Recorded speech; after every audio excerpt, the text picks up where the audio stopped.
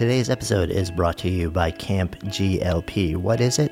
Well, we're taking over an amazing sleepaway camp about 90 minutes outside of New York City at the end of August. It will be an incredible blend of about 350 entrepreneurs, makers, world shakers, and just regular people looking to connect, to hang out, to rejuvenate, to restore, and to learn together, literally from around the globe. If that feels like a pretty cool place to be at the end of August, then go ahead and check out the details at goodlifeproject.com/camp. On to our show. We're circling back to our Lies That Keep Us From Success series, and this is number 3. And if you haven't heard number 2, then just jump back in our podcast and you can hear them. What we're talking about today is a lie that we tell ourselves very often, and it stops us from doing things that make us uncomfortable, but also hold the possibility for the extraordinary. What is that lie? The timing's just not right. So I've heard this a number of times, but I've also said this probably way more often than I've heard it. And it's the lament of so many people where you're just waiting for the universe to line up perfectly. And it happens in nearly every part of life. So when it comes to the job, well, it's the perfect job, but the timing's just not right. It's the perfect house, but the timing's just not right. If we wait another year, it'll be better. It's the perfect person, but the timing's just not right. Not right to find a relationship, get married, have a kid, buy a house, change jobs, start a business, make love, walk outside, go dancing in the rain, play, create, dance, whatever it may be. The timing's just not, I would love to do it. I wish the timing was better. I'm waiting, I'm pretty sure that in 6 months, I'm going to have more money. I'm going to be more stable. The weather's going to be better. I'll be just in a much better place emotionally. Wait. The timing will never be right. So you may be right. There may be some truth to the fact that in 6 months or a year or 2 years or 5 years, the basket, the sort of cornucopia of circumstances that would make this easier, better, less fraught for you might somehow blend together in a way where it would work a little bit better. But the flip side is, in that same window of time, that same set of circumstances may crater. They may crumble. They may deteriorate.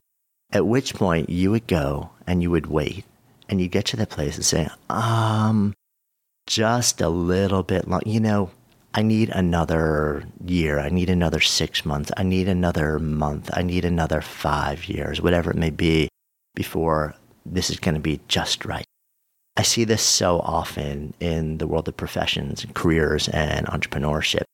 People don't want to start stuff because they don't have enough money, they don't have enough time, they don't have enough resources, they don't have enough relationships, because the market is in a down phase, because the market is in a sideways phase, because they don't have enough customers, their idea isn't formed enough. Sometimes there's truth to it. Very often, there's very little truth to it. And very often it's based on a set of assumptions, assuming that in the future, life will tee itself up in a way where this will be easier. That's not often the way life happens. So one of the businesses that I started a couple of iterations back in my professional life was a yoga center in Hell's Kitchen, New York. And some of you guys know this story already, and forgive me if you know it. But I signed the lease for a floor in a building in Hell's Kitchen, New York City, to open what I hoped would be a premier yoga center. A 6-year lease. I had a 3-month baby at the time. I was married with a new home. And I signed that lease the day before 9/11 in New York City. And I sat there, and the whole time leading it up, I was thinking, should I do it? Should I do it now? Should I not do it? Should I wait? Should I look for a better place? I'm a dad. I'm married. I just have a new home. I have a new baby. This is crazy. But I decided this is the time. This is the place, because I don't know what the future is going to bring. And then I signed the lease. And then the day after, 9/11 hit and destroyed the city. And I looked at it and I said, okay, so I need to remake this decision. What do I do? Well, maybe if I walk away from this a year from now, things would be better. But for a variety of reasons, I ended up leaning into it instead. And we ended up creating an oasis, a place where astonishing connections and love and community formed, and it turned into extraordinary business.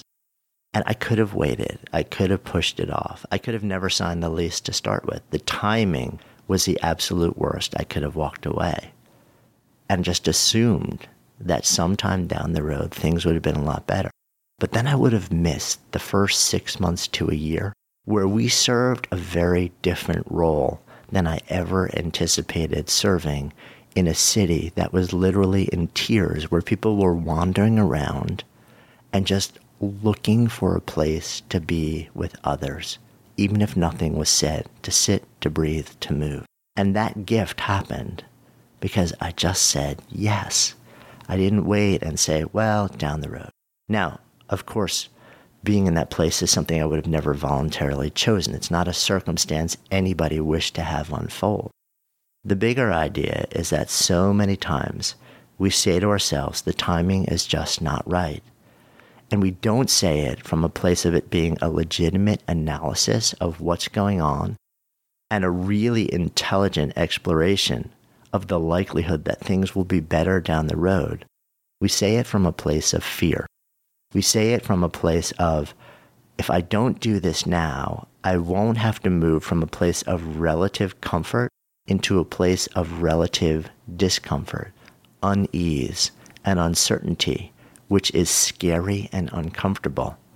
So I'm just going to tell myself the timing's not right and it'll be better down the road, because I think, or at least I'm telling myself, that if I wait, circumstances will change enough so that when I do take that leap, I won't have to feel as much unease, uncomfort, or uncertainty.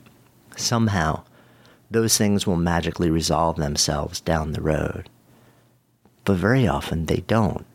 And what ends up happening is, instead of you doing that thing down the road with a higher likelihood of success, you never do it at all.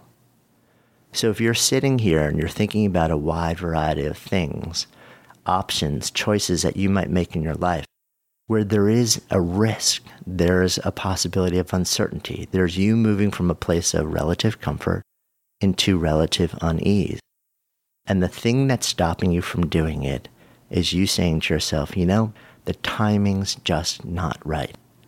Zoom the lens out and ask yourself, is that really true?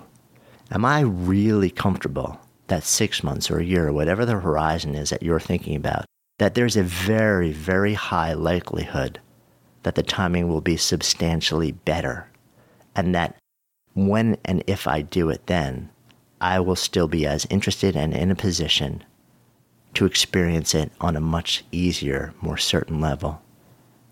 Rare is the time that I've known anyone who can answer that question truthfully with a yes. Think about it. Explore it. The timing's not right is very often not a legitimate reason not to do something, but an excuse for avoiding the uncertainty of doing something new.